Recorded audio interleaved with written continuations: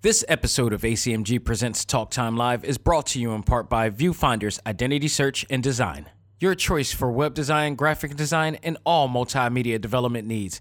Visit VFISAD.com and let us bring your vision to reality. This is Miley Flanagan, the voice of Naruto, and you are listening to ACMG Presents Talk Time Live. Believe it! This week, it's PlayStation's turn to give us the goods with their latest State of Play showcase. But do they? We finally get an apology from just one of the developers of Marvel Avengers. Meanwhile, gamers may be upset at Rocksteady for the same mistakes that Marvel Avengers has made with their latest game, Suicide Squad Kill the Justice League. Street Fighter 6 continues the hype with their latest roster and announcements, as well as a new comic book series coming soon. Then, in our final stage, I Play Like a Dragon Ishin for the PlayStation 5. All this and more in this edition of ACMG Presents Talk Time Live Extra. Select Start. Welcome to the show to give you all the news, views, and opinions in the world of gaming. This is ACMG Presents Talk Time Live Extras Select Start with your host, Xavier Josiah. Power up and game on.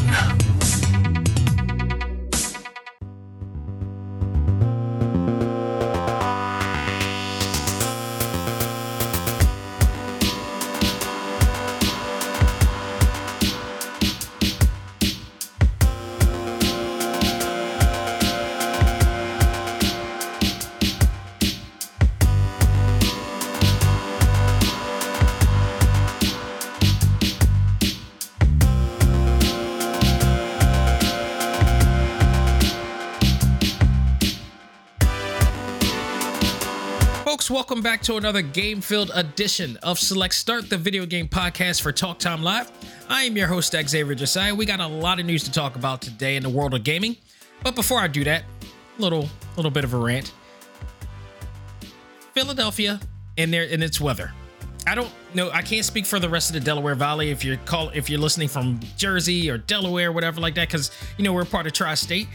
But my God, just yesterday, I was outside with a t-shirt, 70-degree weather, sun beaming at me, my Ray-Bans on, just chilling, having a good time. Today, 43 degrees. I gotta put on a coat and a scarf today. What is going on? I hate this fickle weather.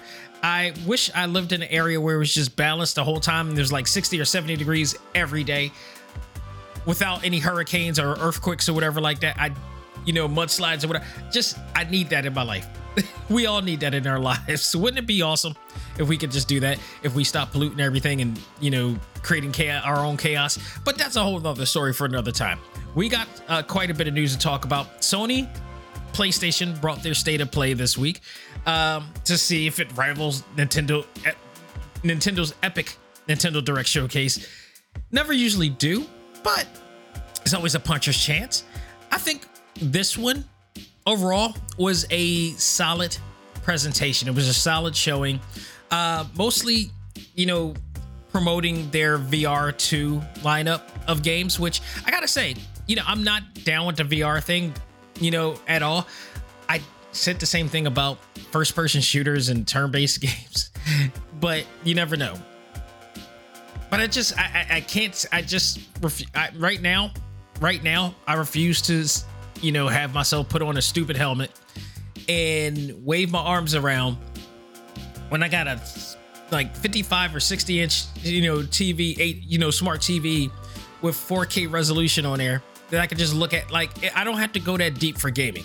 I don't want to go that deep for gaming. And honestly, I'm not really thrilled of paying an extra, $250 or something like that to play it.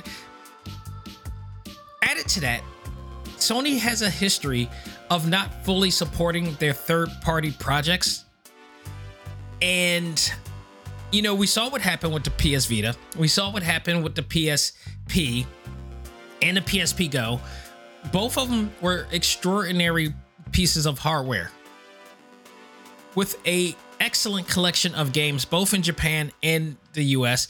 But Sony, for some reason, has a consistency of not promoting their other products, of not consistently promote. And here you have Nintendo, been around since 1889, over 130 years of, an established company. They constantly promote if you look back at all the history, they promoted every single one of their handheld hardware.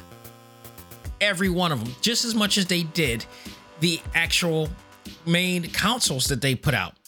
They promoted them all, and they constantly, even like when the Switch came out, they were still promoting like, the 3DS stuff, and it still bringing out stuff for that. It's still promoting, it's still putting out commercials and advertisements for it. PlayStation does not do that, and that's what always worries me. Is like I cannot buy outside of the main consoles, like outside of the PS1, 2, 3, 4, and 5. It's hard for me to go out of that realm to invest in what they do, because even though the quality is awesome and is there, eventually they will stop promoting it. Eventually they will stop pushing it, and it's a shame. It's a shame, because they really had their hand in the game. PSP and a PS Vita, absolutely, without a doubt, are the better game handhelds than what Nintendo was putting out. They were so much better, had better games, more powerful games. Yet for some reason Nintendo still exists. That's not the fault of that's the fault of Sony and PlayStation. That is solely the fault of them. They could have easily beaten Nintendo many a times on the handheld case, and they just didn't. The PS Vita was like the PS3 in your hand, and you failed to do it.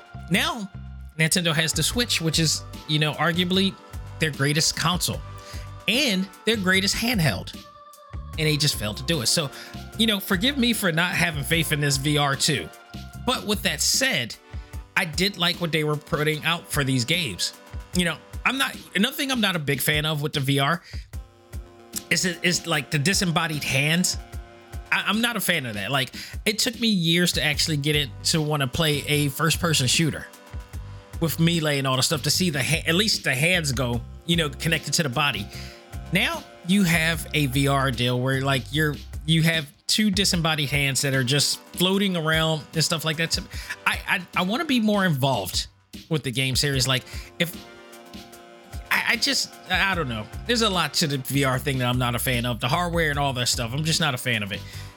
Also, after watching Sword Online, I can't get it to. I don't want the idea of VR manipulating my my optics, let alone my brain. Sword Art Online really kind of traumatized me, especially the first episode when everybody was plugged into the to the game, and then they all got killed from playing the game and they couldn't get out the game. A little bit traumatized from that. Who's to say that can't happen? But nonetheless, we're going to talk about all the announcements that were there. We're also going to talk about other things outside of that as well. Some of the announcements in the state of play led to some other news that has come through. So we'll be talking about that. We're also going to talk about an apology that fans and gamers and consumers have been waiting for, probably since day one of its release. And we'll get down to that, but talk about a game that I actually enjoyed this week, and that is Like a Dragon Ishin, which we'll talk about in our final stage, and what I thought about it. Ryuga Gotoku Studios once again, bringing out some bangers out there. So we'll be talking about that. But is it perfect? That's the question. Is it? What grade am I going to give this? Because there are some things that I had some issues with the game, but we'll talk about that in our final stage from there. So let's get started with our state of play announcements. All right. The biggest part of the state of play announcements was mostly covering PlayStation VR 2, but also some other games that will be arriving in PlayStation 5. And I'm just going to talk about it because it was the last thing that they talked about in the state of play, but we're going to talk about this first. Thank you to IGN. This is the one thing I think they get right sometimes, is that they give me the ability to list off some of the things that I don't have to write about, and I can just talk about here. So thank you for IGN for the listings of everything that was announced in that game. So we're going to go off the top.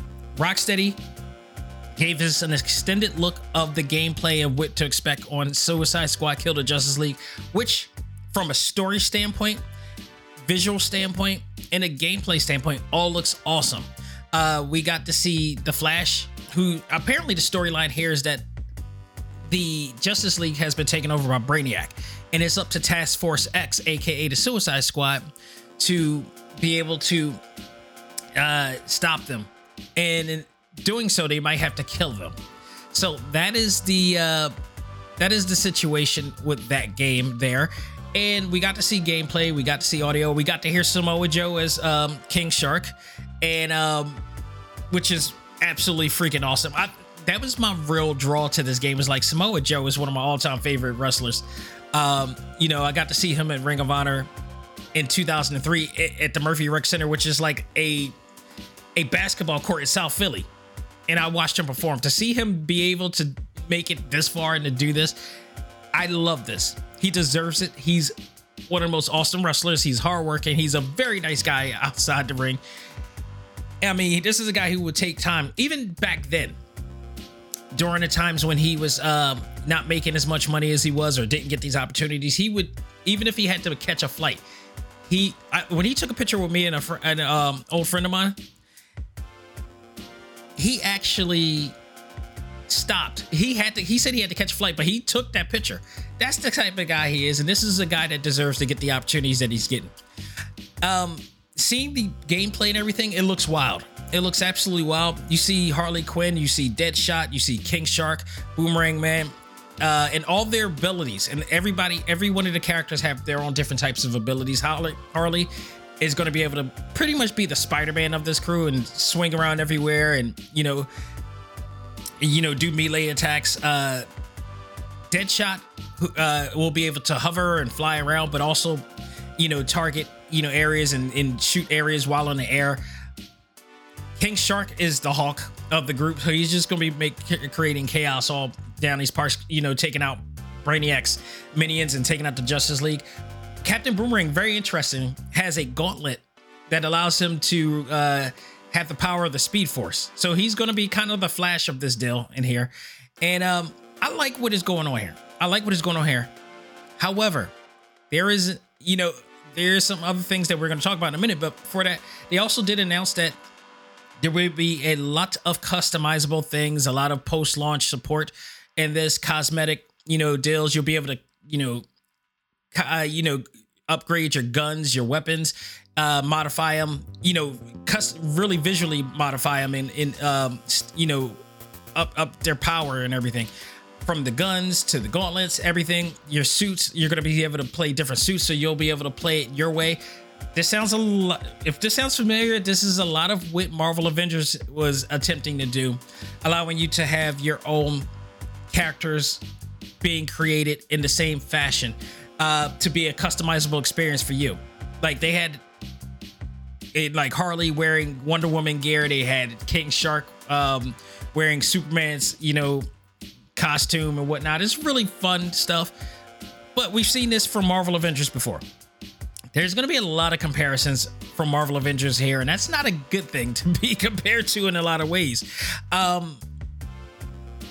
There's also this situation that people found out, and we don't, I will say this, we don't know every detail about this, but it is apparent because this is said it in the website, and this is upsetting people right now. And one of the things that is that kind of really upset people and kind of is becoming a turnoff to gamers is that we knew that the multiplayer faction was going to be live service and it was going to be online reliant.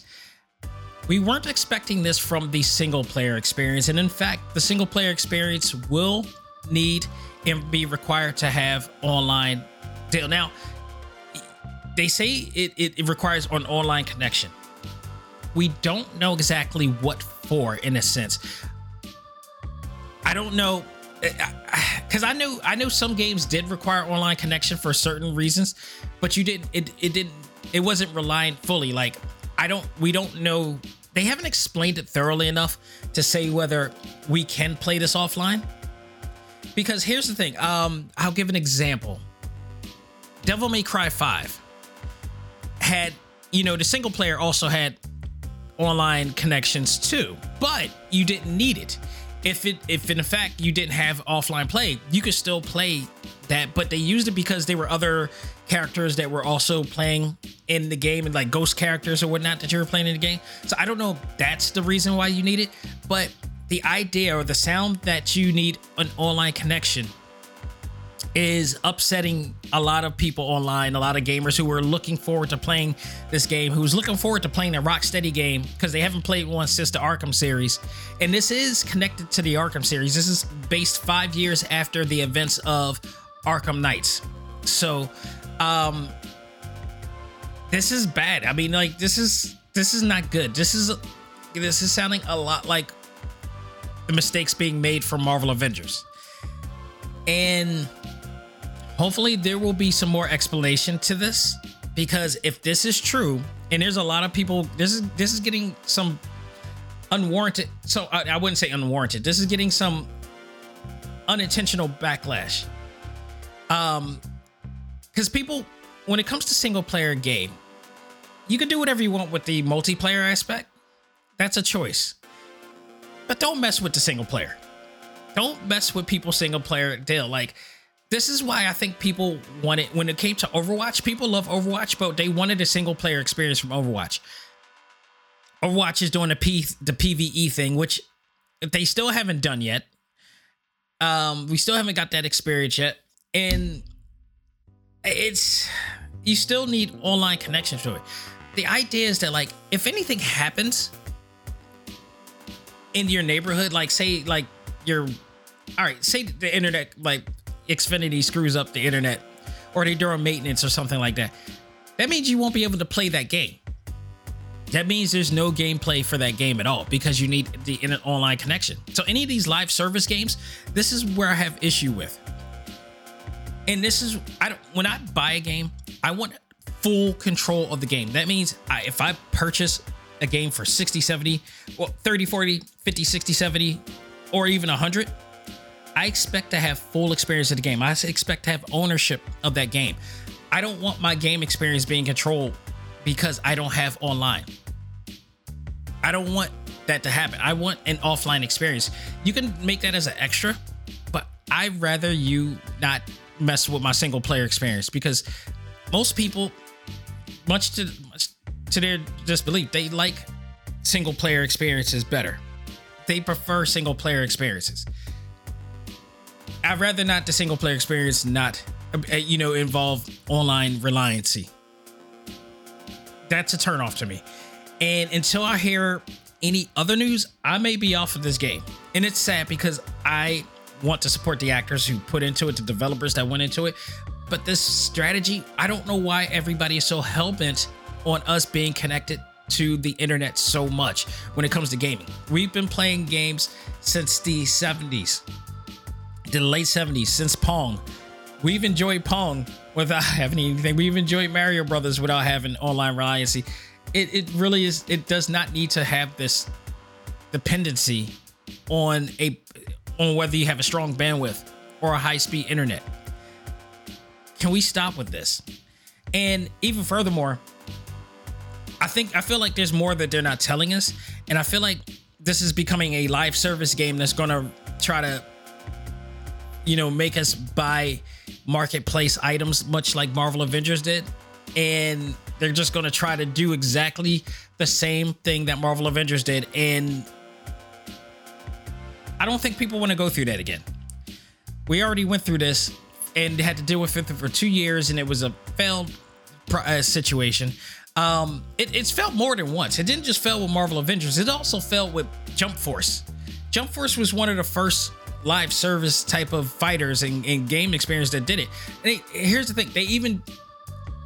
The thing I was just telling somebody on the ACMG Facebook group the other day was that when we were talking about this, was that because they didn't know that Marvel Avengers, well, first of all, one person, well, we'll talk about that when we talk about the apology situation, but one person didn't realize that, Marvel Avengers did what they did in terms of, like, only trying to, their strategy was to try to just have us focus on the multiplayer aspect, the live service aspect, where we can just keep you wanting to buy new costumes and everything and fight online. But the experience became so repetitive and boring. Nobody really wanted to do that. Then originally, what people didn't know is that Marvel Avengers story campaign was only meant to be played once, and then you just focus on the experience. But then people was not hearing this, was not having it, and a lot of people voiced out on social media about this, and then they managed to convince Crystal Dynamics and Square Enix to say, like, look, okay, you want this story mode, you got it. Like, it was they're doing us a favor. No, those who bought the game day one spent at least $100 for the whole entire bundle and season pass or whatever like that. You damn right we better be able to play the story mode as many times as we want to. So they made it seem like we heard your your complaints, and we're going to reach out to you. We're going to do this. It's not going to be easy. You know why it wasn't going to be easy? Because you weren't trying to make it. You weren't originally intending to make us play the story mode, because if we play the story mode, then we won't be playing the multiplayer mode, and then also we won't be buying your product. And I feel like this is where Rocksteady is going in that direction. And after everything that Crystal Dynamics and Square Enix has gone through, I don't understand why this feels like that this is where they're going to. And if this is the case, why? I get it. You guys are trying to make more money. I get it. And honestly, I think you're making more than what you're asking. You're probably just trying to make way too much money in this case. I'm not a fan. Call me old school, call me a boomer, whatever the hell you want to call it. I call myself seasoned, intelligent, educated, and smart. And it may take a lot of years to be that. And if that's the case, then I'm proud of that. Because what I do with that intelligence and years of education is use critical thinking, which these younger kids don't do. You know, this is grown folk gamer talk right now, people. What these young kids don't do is they don't think. They didn't live at the time in the past, and because they don't care so much about history, they don't learn lessons. If you go back in history, we didn't have to go through all this. We enjoy games just the same. I do the same thing when I with like Adobe, and I mentioned this before. Adobe and their business practice of charging everybody a monthly fee for the Creative Suite that they have, when I still have the CS6 Creative Suite, and I still use a little bit of the cloud, Creative Suite for certain things, but I'm still using that old CS6 the same way that you guys are using it. It lacks a few features every once in a while, and if that's the case, that's when I go to some of the Creative Cloud stuff. But it's still good. But I only paid one fee for it, and I wish they go back to that. But they felt that these kids don't care. They don't know better. They're not going to research this. They're not going to do the math. They're not going to realize that like all this money, they're paying more than they would have just paying for the Creative Master Suite, which was like $2,600 at the time. I guarantee you're paying more than that yearly on these programs. The same way I never got into DC Universe, because they wanted a monthly fee.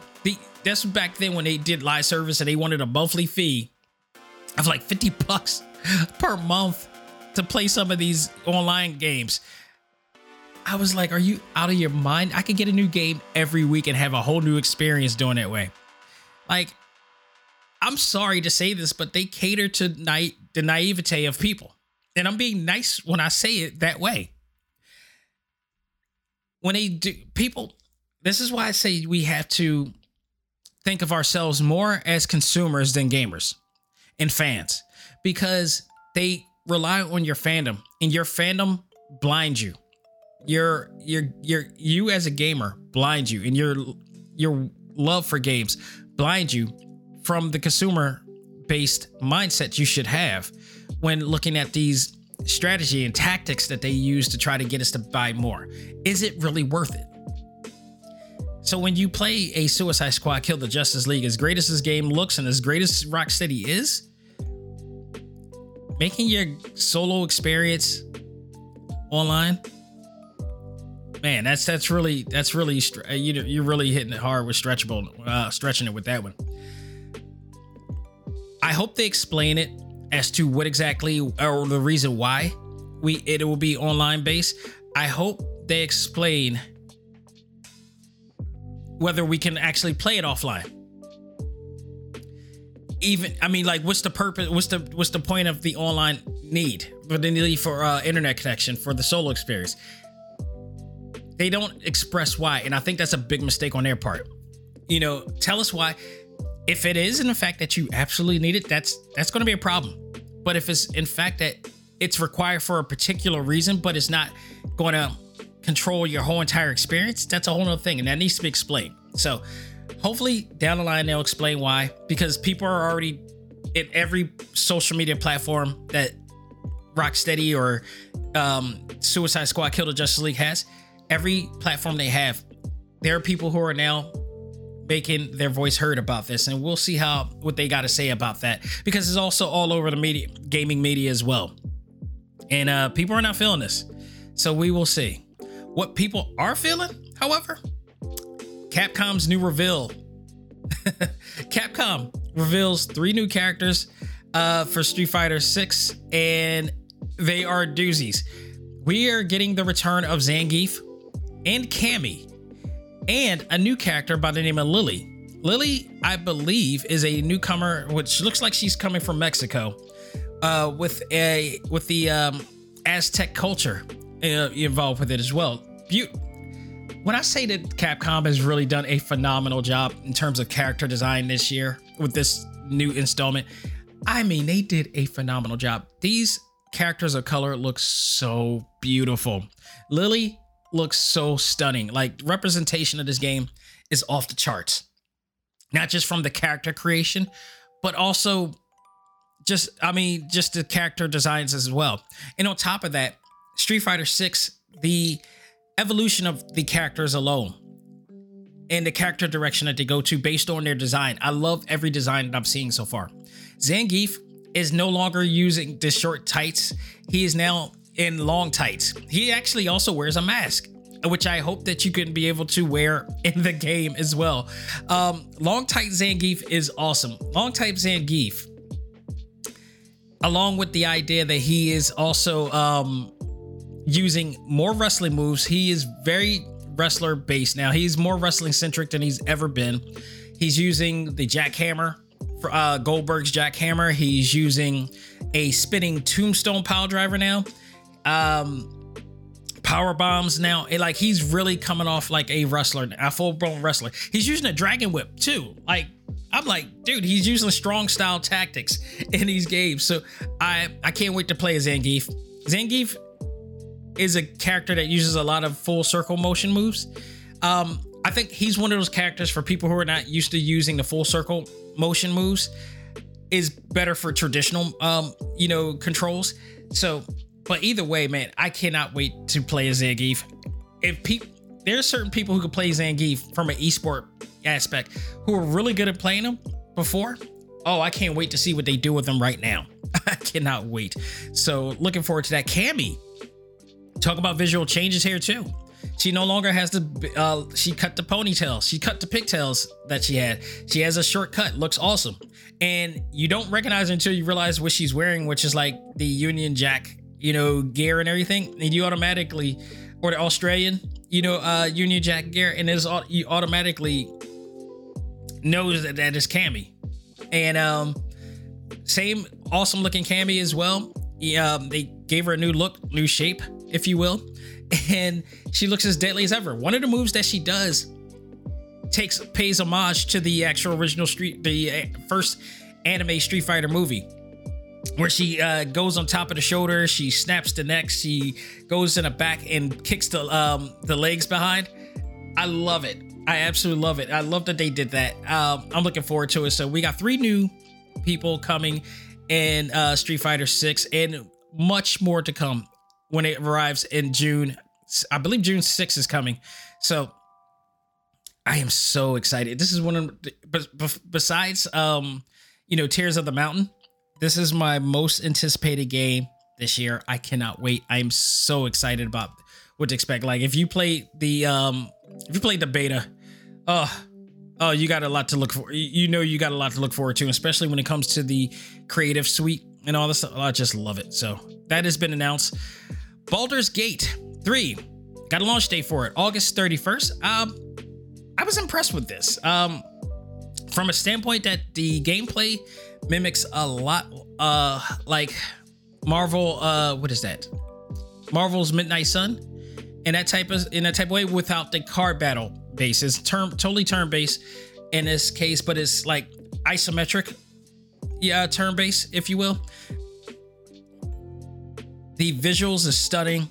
The graphics is stunning. Lots of multiplayer combat going on here. And it's going to be released in the PlayStation 5 and the PC on August 31st, so stay tuned for that. Resident Evil 4 gets another trailer that confirms the return of mercenary mode in here. Really awesome. Really looks awesome. There's some other changes that is going to be happening too. And you get a first look at the boss fight with Jack Krauser as well. So there's a lot to look forward to. I almost really looking at the gameplay, I was like, yo, I may actually want to play this because it's not like as creepy as you would expect. You know, for those who don't play Resident Evil 4 and is not really into zombie horror survival games, I kind of, I kind of ward off it. But seeing that Leon is actually like beating up these guys, he's doing like German suplexes on these dudes and kicks and all that stuff. He has a bit of a martial arts background or mixed martial arts background. That actually can draw me in. I would love to see them do more stuff like that, but of course you gotta risk not getting bit by these damn things. So that's a whole thing there. So, but that is coming. They haven't really put out a release date for that yet, but we will see. Bungie reveals Destiny 2 Lightfall, which has a trailer that released, and it is launching on the 28th next week. Saw this, was really interested in this, but then immediately just got turned off when I found out it was only like an online live service experience. But for what it's worth, it looks pretty damn awesome. I will say that. Just again, it's one of those things. It's like I have high speed internet. I have Xfinity, the X1 or whatever like that. I have strong bandwidth. I that doesn't mean I care about playing games. Like I think this is really why I haven't played Genshin Impact anymore, because it's just I hate the idea that I get so engulfed in this game and I'm always afraid something's gonna happen where I can't play this game anymore. Or two things can happen when you play live service games. Game can be shut down for maintenance, or the game ends and they just turn the server off and you'll never ever be able to play the game again. If it was offline, if it was on your hard drive, you can play it as many times as you want. That's what they do now. And I hope this doesn't become a permanent thing. Damn it. Gaming industry. Sony also revealed 5 games for the PSVR 2. Some really good games. The Foglands looks really cool. All of them are like first person view, for God's sake. Green Hell, I should say, is also announced too. Tetris Effect developers revealed a new game called Humanity, which really kind of looks like Pikmin in a sense. It's a puzzle. It's a really cool looking puzzle game, but it looks like Pikmin's and Lemmings type of style of game. That will be out for the PlayStation 5, 4, PSVR, and PSVR 2 when it comes out. Shia, I should say, is coming into PlayStation Plus, along with a lot of other games that have been announced as well. Goodbye Volcano High is coming to PlayStation 5 and PlayStation 4 June 15th. This game is awesome. It looks like a beautifully drawn, animated, narrative-based, novel-based game. Really cool story involving characters that are like, they're humanoid animals of sorts. But they're, the theme, the subject matter is very adult-oriented, very sophisticated, but they're animals. They're humanoid, like animals or whatever. If I'm correct, this game may also be available for the Nintendo Switch too, around the time as well. But this is coming out June 15th. I normally don't play too many narrative-based games.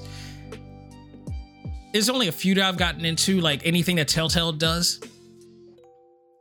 This one, actually, I might want to get into. It just, the story of it looks really cool. It's about like 5 teens that are all animals that talk and walk and smoke, whatever. They, you know, you got 5. It's basically a coming of age, you know, game. It's a coming of age story. 5 teens are about to, leave high school. They're in a band. They're trying to figure out what they want to do with their lives, and they're going to all split up. They're going to leave each other. How they get about it, how they spend time with each other throughout the entire summer before, high school, or high school ends. Are they going to stay together? I liked it because there's some elements of some real world elements to it, with these humanoid animals. And there's some awesome rhythm-based type of deals because they're in a band, so there's going to be some rhythm-based mini games added to it as well that goes along with the story. I actually may want to get into this. I got a feeling this may be this game may be a nominated game this year. I just got a feeling. It's just the art style is so beautiful and the story looks intriguing. And I may jump on this when it comes out. So stay tuned for that. I'm both excited and a little bit confused and slightly upset about this next announcement here because it involves one of my favorite anime characters who is also voiced by one of my good friends. Naruto Cross Boruto Ultimate Ninja Storm Connection has been announced by Bandai Namco. You should be excited about this because this will be on the Nintendo. I'm sorry, not the Nintendo Switch. Actually, it may actually be on the Nintendo Switch. But this is geared right now. This was announced on State of Play. Now that doesn't mean that this is exclusive. This may not be exclusive. If this coming out here, chances are it's coming out on the Nintendo Switch and Xbox Series X and S. What I'm a little bit torn about with this game is called Ultimate Ninja Storm Connections. The reason why they call it that is because they're combining all 3 sagas into one whole game. And on top of that, adding some new characters along with it. Sounds awesome if you did not play the first 3 games already. Or if you did not own the first 3 games that they previously re-released on the Nintendo Switch, on the PlayStation 5 and Xbox. Now, Bandai Namco wants us to once again pay money, probably about $40, $50 or $60 for the same thing all over again, but on a PlayStation 5, which means an Xbox Series X, which means also there's going to be no loading time or very, very, very short loading time for the PlayStation 5 and Xbox Series X. It may be PC. I'm a little bit torn about this because I don't know if I want to pay another fee for a game that I already have. And all I get is a bunch of new... Now, all right, here's the thing. I would definitely pay this if it includes the Naruto Ultimate Ninja Storm Generations game in there. If they add that to the game, then I am all for it because that was the one game that I wanted to play on a Nintendo Switch or I wanted them to bring back, but they never did. And I actually liked that game because it was like a different type of, Ultimate Ninja Storm gameplay. It had even an original story in there. I don't know if I'm cool with playing this game all over again, even on the PlayStation 5, because I can still play it on the PlayStation 4 versions.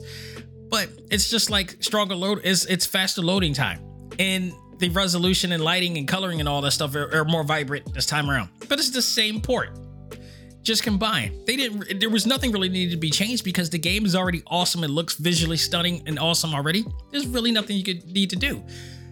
I need to know more about this game before I say like, okay, I really got to buy this game all over again just to get all this. Because if it's just the same stuff, then I'll just enjoy what I already have. Like, this is Malibu Stacy with a hat. For Simpsons fans, you understand what that is. I don't know about this. I if you didn't buy Naruto Ultimate Ninja Storm in the first 4, then yeah, go out of your way, get it. I don't like the fact that this is a cash grab. This to me is getting cash grab vibes. Like, I already bought the first 4. So I gotta buy this whole thing again, and then I just have the first 4 just laying around? No, I don't need to. What are you giving me more other than new characters? I need more. I need more out of this than that. We'll see how this goes, but if you already own all 4 of the previous Ultimate Ninja Storm games, I don't know if this is going to be a good deal for you. Even with the new characters, I don't know if the new characters are going to be enough for that. I mean, some people will not pay attention to that, and this is the naivete of the gaming industry that they pride on. Others who use critical thinking is going to be like, wait a minute, I already got all 4. What are you, aside from the new characters, what are you providing? Unless you're providing the addition of, Naruto Ultimate Ninja Storm Generations, I'm good. I am good with this. So that's we'll see that by air. I was just really I'm torn with this one. I'm mixed with that one. So we'll see. We also got a new trailer for Wayfinder, which is from Digital Extremes. This looks like a action RPG game. I believe this may be I don't know if this is a live service game or not, or whatever like that, but it's coming out. Looks awesome. Play style looks a lot like Overwatch to that extent, and looks awesome. So that was everything that was pretty much announced for the state of play. And I will say this, it was a better state of play than we've seen normally. They've been coming along pretty well. It hasn't been extremely epic as of yet, but they've been solid, and that's more than what it was before, because these state of plays, when they first came out, they were lackluster. They weren't exciting at all. The last 1 or 2 that has come out has been above average, which is great. But we do have some awesome things to look forward to for the PlayStation, so I am very excited about that. So we'll see. We'll see what's coming up. But did it measure up to what we saw with Nintendo Direct that just passed? No, because their announcements they had way more games to announce on their Nintendo Direct showcase, and then on top of that, they bust out with a shadow drop of Metroid Prime, a remastered version of Metroid Prime. So it didn't live up. And when you compare and contrast, they didn't wow us like Nintendo did, not by a stretch.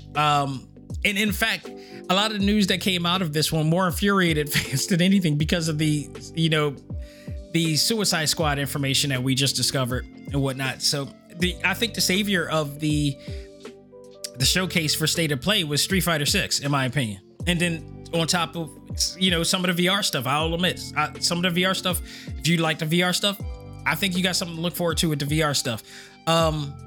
Everything else was pretty solid, but I think the highlight, the highlight was Street Fighter 6 to that measure.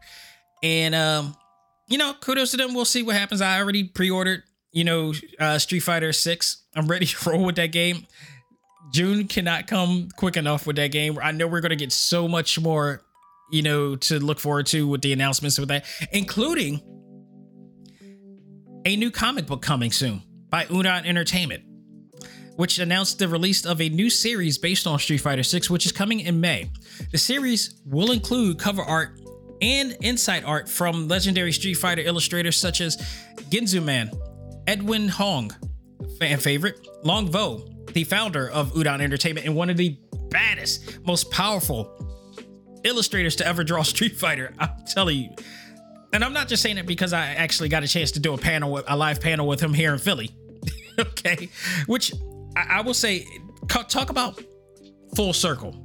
I first met Long Vo, or saw Long Vo, or been introduced to Long Vo at San Diego Comic-Con. I actually have a illustration of Long Vo that he drew for me when I purchased I went to the Udon Entertainment booth, and I purchased the big art book for Capcom. So anybody who bought a art book from Capcom, gets a illustration from one of the Udon artists, and Longvo just happened to be the one. He drew this, and I still have it, this badass drawing of Ryu on the inside sheet of the book. Lo and behold, that was like what, 2017, I believe. Lo and behold, unbeknownst to anybody, that I would end up being in a, moderating a panel with him and Jeffrey Cruz, aka Chamba, here in Philadelphia. And that meant full circle. And this led to me interviewing Chamba on Talk Time Live. He's come on the show twice. I may try to get him again because of the hype of Street Fighter 6 coming soon. So he's finally touring, I believe, too. So he's finally free from Australia and whatnot. So hopefully we'll get a chance to get him back on. I think closer to when we get to Street Fighter, I want to get him back on, see if he has the time to do it. But it's really awesome that I was able to, and the fact that they gave me a customized shirt that I only wore twice. I will not, this is a limited edition shirt. I keep saying I'm going to frame that shirt because it means a lot to me that they gave me the shirt. It's a customized shirt that they did, or limited edition shirt that they did with a drawing from that he did of Longvo did of Ryu and Chamba did of Ken, and it's all in one shirt. And I was like, this is perfect, because I asked them, I wanted to wear a shirt for the panel, and they looked out for me and got me a shirt that involved both their art work in there, and it was just beautiful. I still have a picture of this. It's just you couldn't have had a better time than I had with that day. But also going to be you're going to see art from Bingus, the legendary Bingus.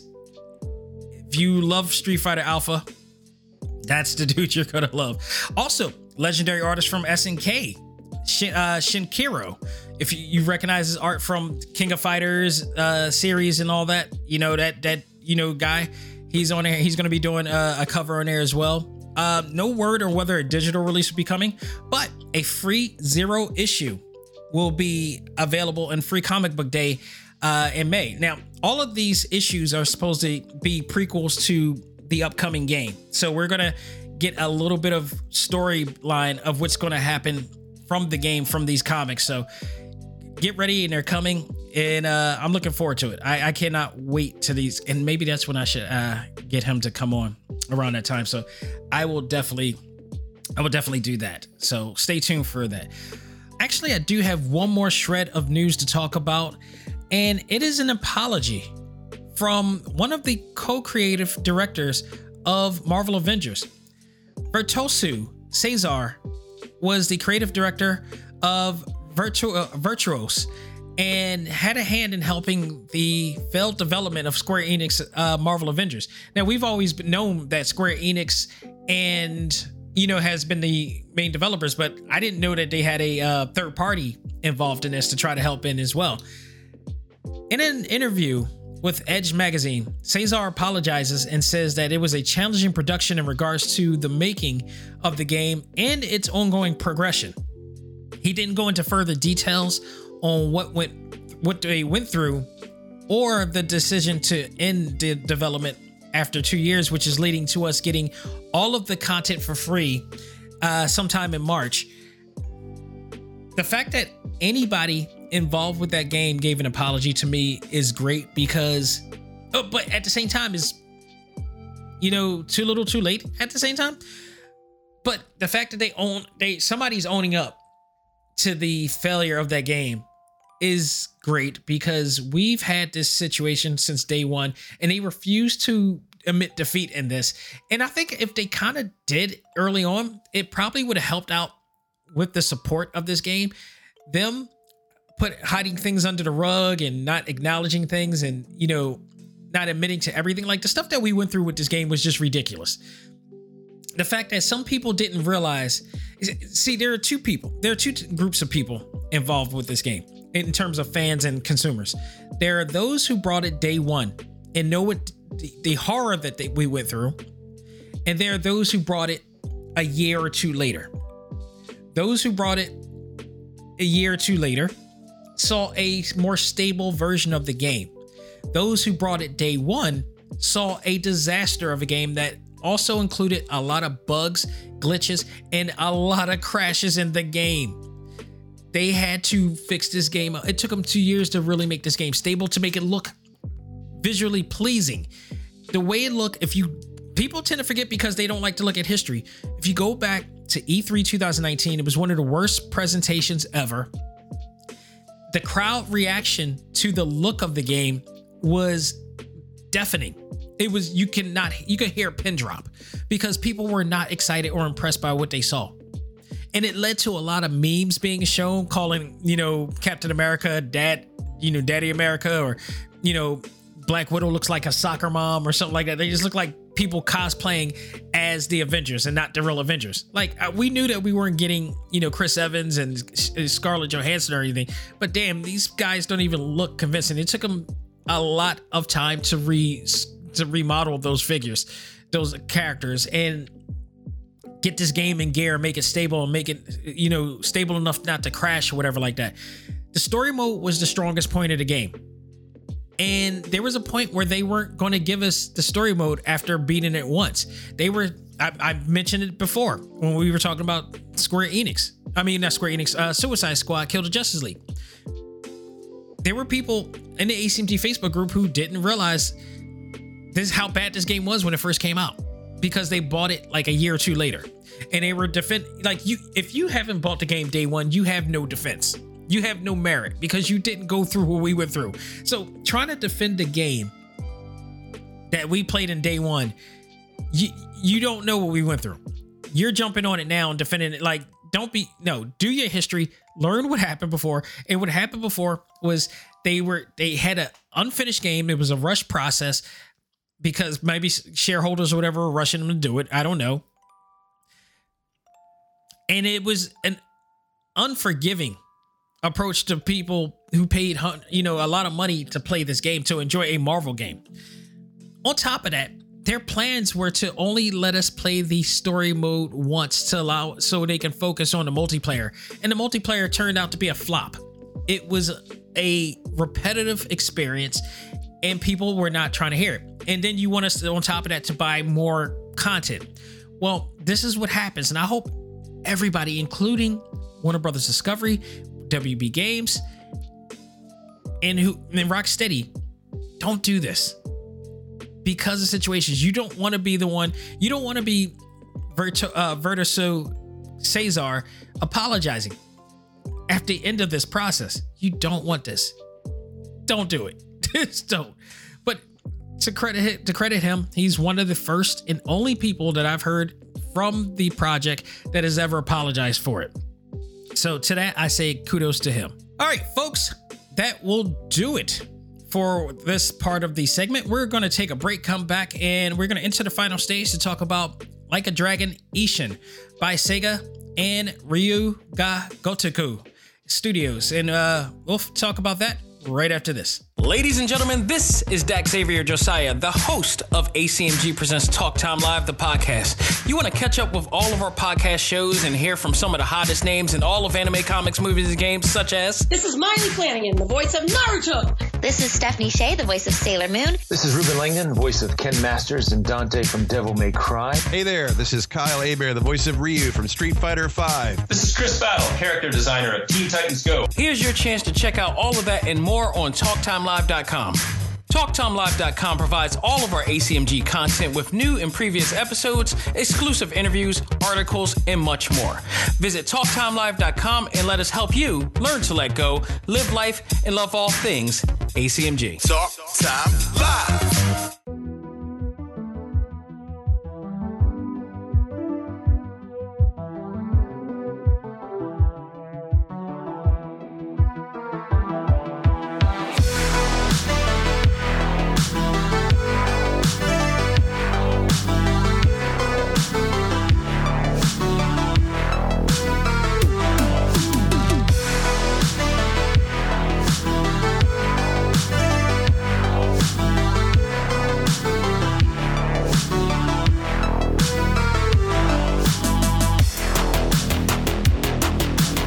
We have reached the final stage of this program, and I'm here to review Like a Dragon Ishin by Ryu Ga Gotoku Studios and Sega.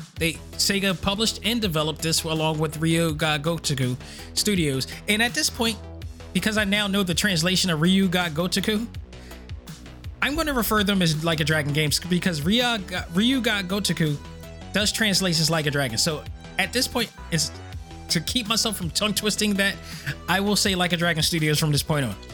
But I will say that this game is just awesome. Before I even do that, though, I do have to mention this. I didn't mention this in the last segment, but just announced yesterday in an earnings call by Warner Brothers Discovery was the announcement that not only are we getting Suicide Squad Kill the Justice League, we're also officially getting Mortal Kombat 12, which is slated to come out this year.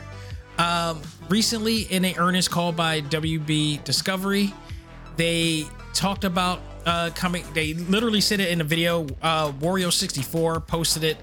I retweet from AI13 that showed the clip of the earnings call of them announcing that Mortal Kombat 12 will be coming out this year. So that's exciting news because we didn't know what the hell was going on in terms of what Warner Brothers Discovery was doing. If you've been following what Warner Brothers Discovery have been doing, it's been a merger between Discovery and Warner Brothers, and now they're merged into one. And with that said, there's been a lot of cuts, a lot of canceled series and shows, and people were just on edge with this. And one of which is NetherRealm Studios. Another one will be All Elite Wrestling because nobody knew what the hell was going to happen. Safe to say, they're both safe. All Elite Wrestling is not only coming out with their own game, but they are also getting a new series is coming out that is going to replace Power Slap. Thank God. So I hope that one gets canceled. But they're safe, and NetherRealm apparently is safe because Mortal Kombat 12 is coming in this year. And people were probably weird and strange to the fact that we didn't get any really hype for this, any hype promotion. Probably not because they didn't know what the hell's going on. They didn't know what was gonna happen.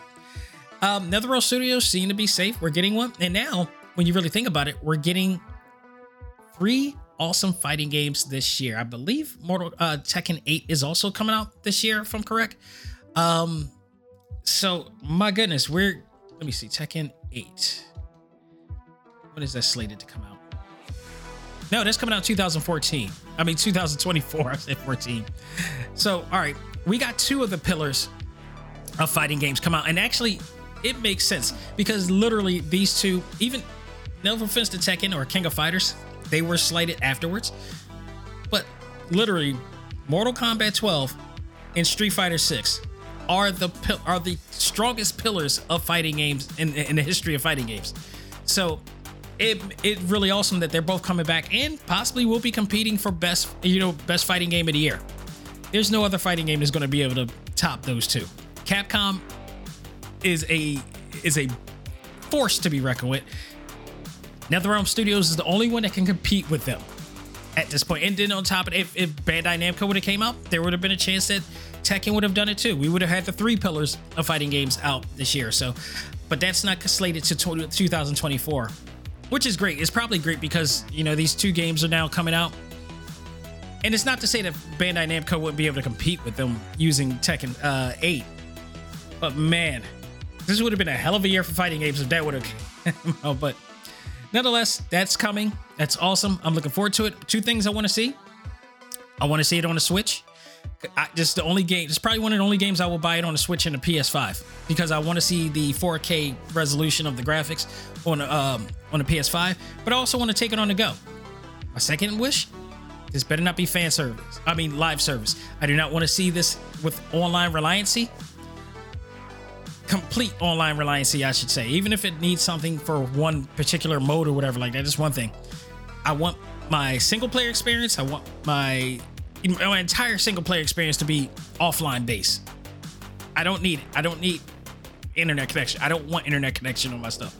Just unless it needs to be patched up. That's it. That's all I need. Otherwise, bring it. I'm ready for it. All right. Now that we got that out of the way, let's talk about Like a Dragon Ishin. We have gotten a chance to play this game. I should say I got a chance to play this game. And overall, it's going to be a lot of good reasons why you want to get this game. You know, we're going to be basing it on my grading system, which is originality, overall graphics, sound and music, gameplay, fun factor, replay value, actor performances, and story. So let's get on with it, people.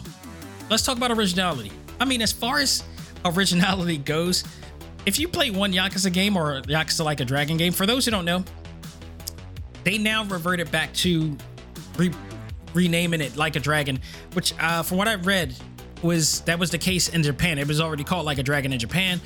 When they localized it and brought it to the States, they changed it to Yakuza for some reason. I mean, it did work based on the premise of the story, but now they reverted back. Now that all the series, everything coming out from this point will be called Like a Dragon, as it was originally intended to.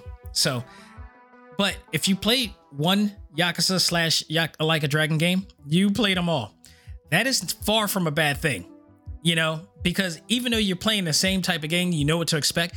There are always something new and fun to play in these realms, and you're just engulfed in this entire citywide universe that just that really draws you in and just immerses you in. So I really appreciate what they do when they create the Dragon engine, or in this case, I believe it's called the Havoc engine now.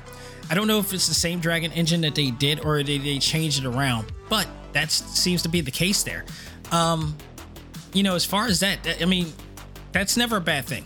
I can play every single Yakuza game and fully get drawn into their world from there. This one has a new combat system that allows you to fight with 4 different fighting styles and an intriguing story that precedes the first Yakuza game. So this is a prequel, and you can't deny the fun that you will have playing Like a Dragon Ishin here. And I should say, in terms of story, I mean, we'll get to the story part, but like for those who don't know, we'll talk about the story right now. The story takes place around the Tokugawa era, and it is involving a character by the name of Sakamoto Ryuma. Now, interesting, it's a new character, but it's not a new character, because what they did, what Like a Dragon Studios did here, was they used all the familiar fan favorite characters from the Yakuza series, including Kazuma Kiryu, who's the main character of the Yakuza series, now playing the role of Sakamoto Ryuma. So all the likenesses are the same, they just have different names now, and they're playing different roles based on this era of Japan. So basically what's happening here, you ever watch like one of those, you watch a cartoon or TV show when they flash back into a certain time and they're telling the story, but all the characters are like playing the roles of those, you know, historical characters. That's what they did here. I love that they did this. I thought it was pretty cool for them to do. They could have easily just created brand new characters based around it. No, but they used the same characters that they had, but gave them different hairstyles, new clothing, skins, all that stuff, and it just became a lot of fun. So it's still a little bit new, but somewhat familiar with the whole thing. It is really cool. So the story of this is that Sakamoto Ryuma is out for revenge and is trying to seek justice on the person who slayed and murdered his father figure / master. Now, Sakamoto Ryuma's story kind of mimics that of Kazuma Kiryu, in a sense that Sakamoto was also an orphan in this, and you know, his father figure was, I believe, the same father figure from the original series, but he was killed, and now he's out to seek revenge, and he does so trying to find the person who murdered him. The person who murdered him has a particular fighting style that is only used by a certain amount of people. This leads him to travel to a different land to find and go undercover to join the infamous Shinsen Gumi clan, and goes under a new alias of Saito Hajime, and he's from this point searching to see which one of the members of the Shinsen Gumi may be the one who slayed his father figure. And that's how the story goes from that point. But within it, all these, as you would expect from a Like a Dragon or Yakuza game, a lot of twists and turns are coming your way with this. And, you know, if you're fans of some of these game characters from the series, don't get too attached because there's some things that happen in this game. But, you know, other than that, it's like the originality part is not that original, but it's original in terms of how they used these characters and premises. This, you know, everything that you expect from a Like a Dragon game is all here, and that is a great thing because that's what makes the game so awesome. So, it's as far as graphics, the graphics are always great. You know, Like a Dragon Studios, Sega in general, are revolutionary. They've been revolutionary since the Dreamcast era, because they came out. Yu Suzuki came out with Shenmue, which was a visual game changer. It was the first time we actually got to see photorealistic characters in a game that actually looked I mean, even if you look back then, I mean, like, it looks outdated now, but back then that was as close to realism that you got in a video game. And Like a Dragon Studios went on to further that with the Like a Dragon or Yakuza series by using that same structure, that same platform, that template, if you will, and expanding on it, and just, you know, creating this entirely new world and series. And you talk about, if you never visit Japan, play this game, you'll feel like you were in Japan, because they did a whole entire scope of a region in Japan that makes you feel like you're actually there, and it really makes you understand the culture and everything. Well, now they did the same thing, but now it's a prequel during the Takagawa era, and it's stunning. With that said, the Yakuza Like a Dragon series has always been revolutionary as far as the photorealistic characters and models. And while it is stunning, I did feel that this game fell off just a little bit in terms of the character models, which didn't live up to the cutscenes in the beginning of the game, and actually somewhat throughout the game to some extent. I could tell easily from the cutscenes to the character models. And why that is bothering me is because this game actually is a PS5 game. And I know they played this on a PS4 too, and I think maybe that's the reason why they couldn't go a little bit further with it. I don't know. Or they could be, I don't know. It's hard for me to say. But what I know is that as great as the game looked, I find it hard for me to really, be immersed in the game when I can see obviously that the cutscene looks a little bit better than the actual character models. And we've had games last year like God of War, and I'm always going to go to God of War, and I'm always going to go to Horizon Forbidden West, where the characters, for the most part, when you play through the game, you can't tell the actual CGI cutscenes to the actual gameplay. Like it assimilates very smoothly into that point. Not so much here, and that's not saying like this game isn't visually great. It is. It's just there's some parts of it where I knew that like this was a situation that didn't live up to what I expected them to live up. And I will say this too. After playing both Judgment games, for some reason that game does it better. The Judgment games do it better when it comes to switching from cutscenes to gameplay. You can't tell the difference for the most part because they look absolutely tremendous. I don't know if Judgment Lost was made for the PS4, but man, that game looked really good. Here, it looked stunning. It looked awesome. You can still see a great amount of detail, but you can also see edges of the character models. Whereas when you watch the CGI mode, it's like smooth textures, it's smooth lines in there. It wasn't a deal breaker by any stretch. It still looks awesome, but from my keen eye, I noticed that, and it kind of took away from me. But as I played through the game, it got better, And what made the experience better for me was the Shinsen Gumi Captain set, which is a DLC set of assortment of Hori design robes for Sakamoto and the squad that you have. You can switch it up, throughout the game. And then during the cutscenes, they actually do wear the exact, sari robes and garments that you pick for them throughout the game's cutscenes and everything. So that kind of made the experience a little bit better. But I could tell it was just a little bit of a step back, but not too much that it was like it took away my enjoyment. Still visually stunning, but it's not the best that I've seen in terms of that.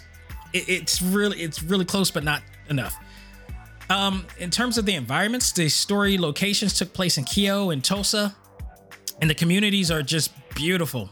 Giving us a window side view of the Tokugawa era and just walking through those villages and villas and whatnot.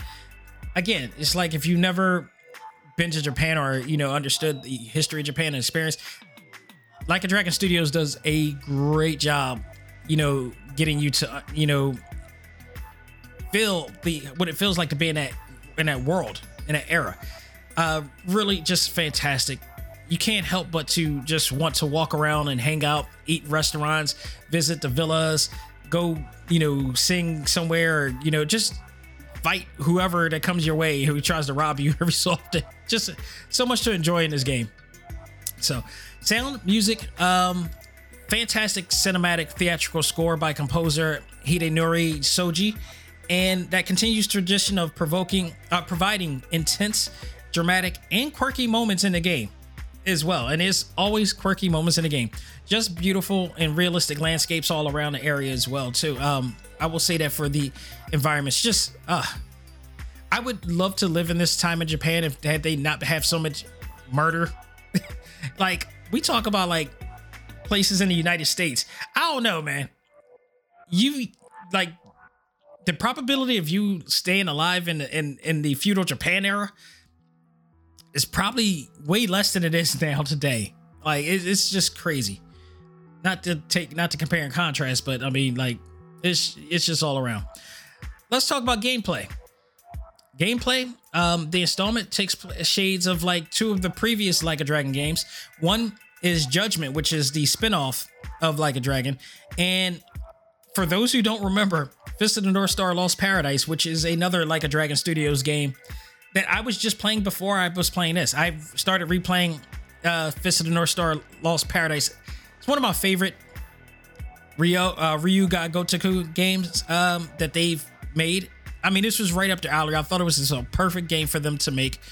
And I really loved it. Now, what I've noticed from Like a Dragon Ishin is that based on my gameplay of the Judgment games, especially Judgment Lost recently, because they did so much with that, and Fist of the North Star Lost Paradise, I've seen elements of both of those games on there. Like I said, if you played one, you played them all, but within each one, there's some different distinction between all of them that differentiates it from each other.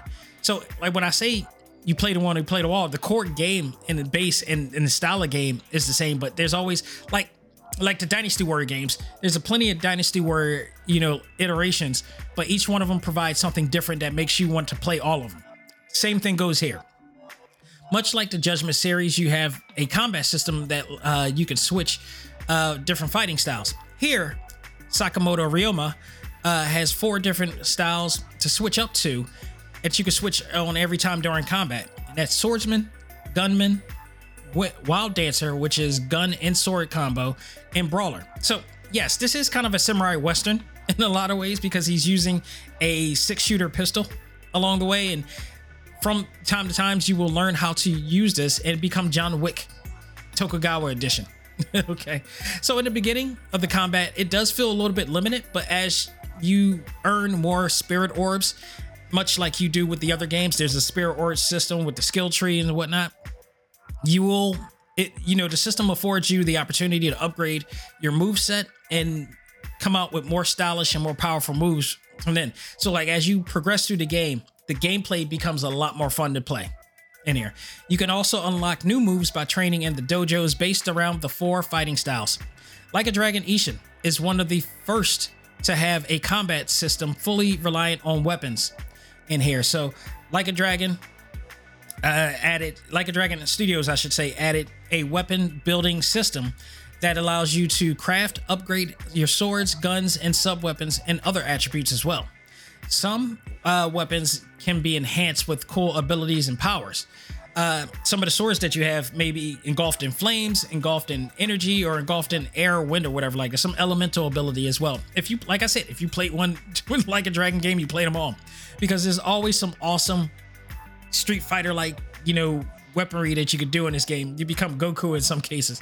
Later in the game, you will acquire the ability to use Trooper Elite cards.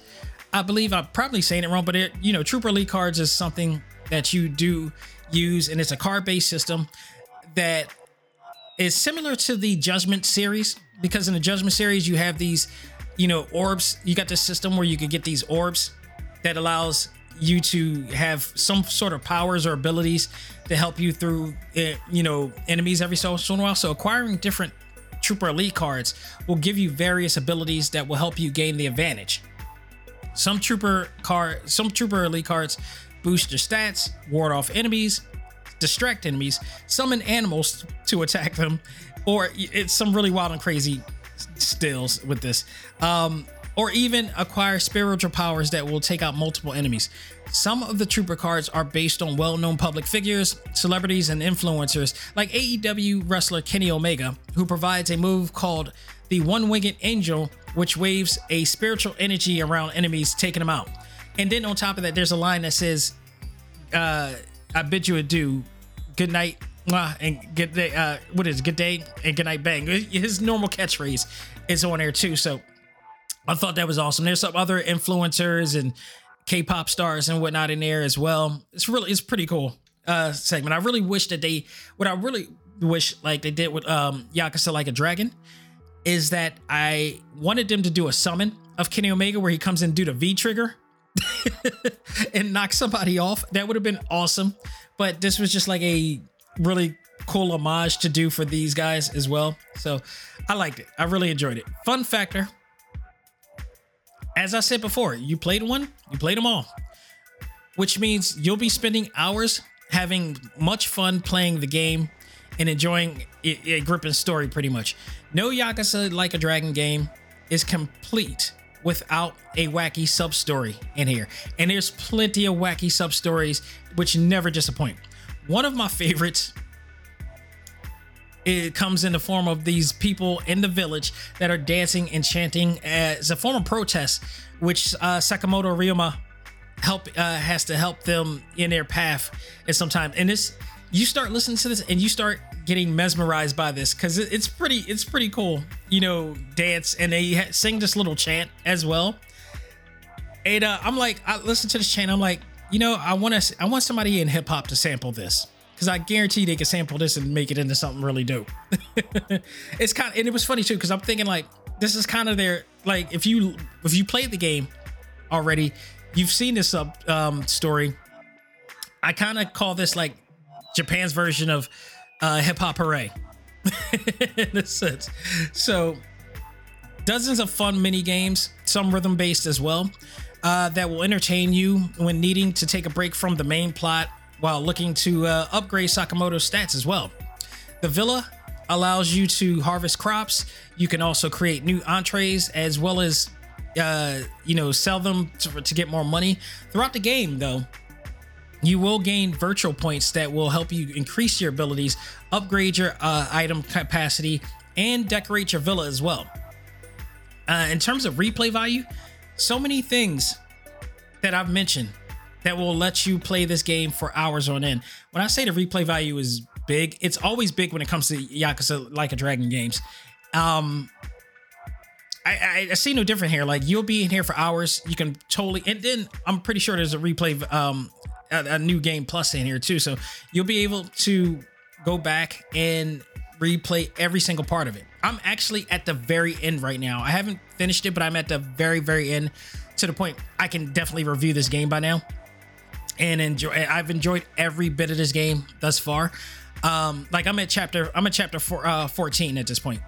So I've gotten through everything at this point. And I won't spoil everything that has gotten here because some awesome moments, really some really twists and turns in here as well. So really great writing from the story crew in this. Like a Dragon Studios gives you a full course meal with this game, and it always gives you your money's worth. Like, I feel like I compare this game to going to like an Indian restaurant. When you go to an Indian restaurant, you pay a certain fee, but you get a lot of food and a lot of great food from it. This is exactly the same thing to me. Like, when you're paying this amount of money, you're going to get full. You're going to get stuffed full of greatness in this game, and I really appreciate it. When it came to the actor performances, well, I was slightly sad that we didn't get English dub cast for this one, like we did with Judgment and Yakuza Like a Dragon. This didn't take away anything from the enjoyment I had with the Japanese cast, because I've up until this point, all of the games that I've played had direct Japanese cast and crew, some really famous, well-known voices as well from Japan's version of Hollywood. Even not understanding the language without subtitles, the performances and chemistry seemed to work very well when it came to understanding the dialogue and whatnot. Of course, subtitle helped at it greatly. You will get sucked in right into the plot and the characters very easily. And I should note that for some reason, IMDb did not release any of the names of the actors as of yet. It's still at this time. So in terms of the story, we'll go back to the story. As always, the series brings a dark and intense drama about loyalty and deception with a few twists and turns along the way. Using characters from the original series to play new roles was a great touch and provided some fresh character direction, and yet still have some familiarity with the series. If you think you know what's going to happen with your favorite characters, you in for a treat. So overall, I mean, you could just hear from what I just said. This is a game, a must for Yakuza fans. This is a must for people who like hack and slash games, action games. This is a very violent game. I will say this as well. Like, a lot of the QTE moves that you have in this game are brutal. They are very violent. This is not a kid's game. So I just want to put that out there. This is a very adult game to that extent. But nonetheless, it's a lot of fun. I enjoyed it. I always enjoy it. This is one of those games I may actually play through again. If not sooner down the line or whatever like that. It's just worth it. It was a very fun experience. Liked it just as much as I did Yakuza 6 as well, which is one of my favorite Yakuza games. And there's a lot to enjoy. So here's my grading for this. Originality gets a 75% because it wasn't really original, but even though it wasn't original, that doesn't mean it wasn't good. Overall graphics, 90%. Like I said, it was great, but the contrast of the cutscene and the gameplay, I can easily tell from there. Sound and music was 100, just awesome, really well. Gameplay was 100 for me. Fun factor was 100. Replay value 90% for me. Actor performances 100% and story 100%, giving this a grade a 94.4%, which means it gets a solid A for me. This game, if you played one awesome Yakuza game, you're about to play another. Go out of your way, get this game. It is fantastic, folks. You won't be steered away. And guess what? Apparently, there are 2 more Like a Dragon games coming very soon. Like a Dragon 8, I believe, is coming out this year, and Like a Dragon Gaiden is also coming out this year as well, which I believe is featuring the return of Kazuma Kiryu. So we thought that we were going to end the series with him. Nope, he's coming back in some form or fashion, or he's coming in under a different name. We don't know. We will see. But Like a Dragon Ishin, add this to your Yakuza Like a Dragon collection. You will not be disappointed, folks. That will do it for this edition of Select Start. I hope you guys enjoyed it. Now, unfortunately, like I said, I will be out this week, so there will be no main show. I got some traveling to do, and unfortunately, my guest is not yet ready to be available at this time. So we're still talking. We're still trying to get this person on, but she is coming, and you will not be disappointed in that. So stay tuned for that. But until then, if you like this episode and every episode of Talk Time Live, you will go check us out on TalkTimeLive.com, where all of our audio episodes, our video exclusive episodes are all there. Our interviews and everything is in there, easy for you to find, as well as blog entries and other things that are on there as well. My panels with Repop that you can check out with the cast of Bleach, the cast of My Hero Academia. That time I got reincarnated as a slime. They are OG Pokemon crew. So much more there. You can go out of your way, check it out. Go support that site. Go check out that site. You will not be disappointed. If you are at work, you want something that you want to check out or, see, and, you're into this, that is where you go. However, if you like to subscribe or download on your favorite podcast platform, we are everywhere podcasts are played. That is including Spotify, iHeartRadio, Apple Podcasts, Google Podcasts, Stitcher, Podbean, TuneIn, Audible, Pocket Cast, Pandora, and yes, on Tumblr too. If you go on Tumblr, you can just type in Talk Time Live. You can find us. You can listen to the show there as well. Thank you again, folks. I really appreciate it. And hopefully we'll get more news coming as to who's coming in and as well as what we're going to talk about next. So stay tuned for all that and much more. Until then, that will do it for me. This is Dak Xavier Josiah saying, learn to let go, live life, love all things anime, comics, movies, and games. This is ACMG Presents Talk Time Live. I am out of here. Take care and have a great weekend.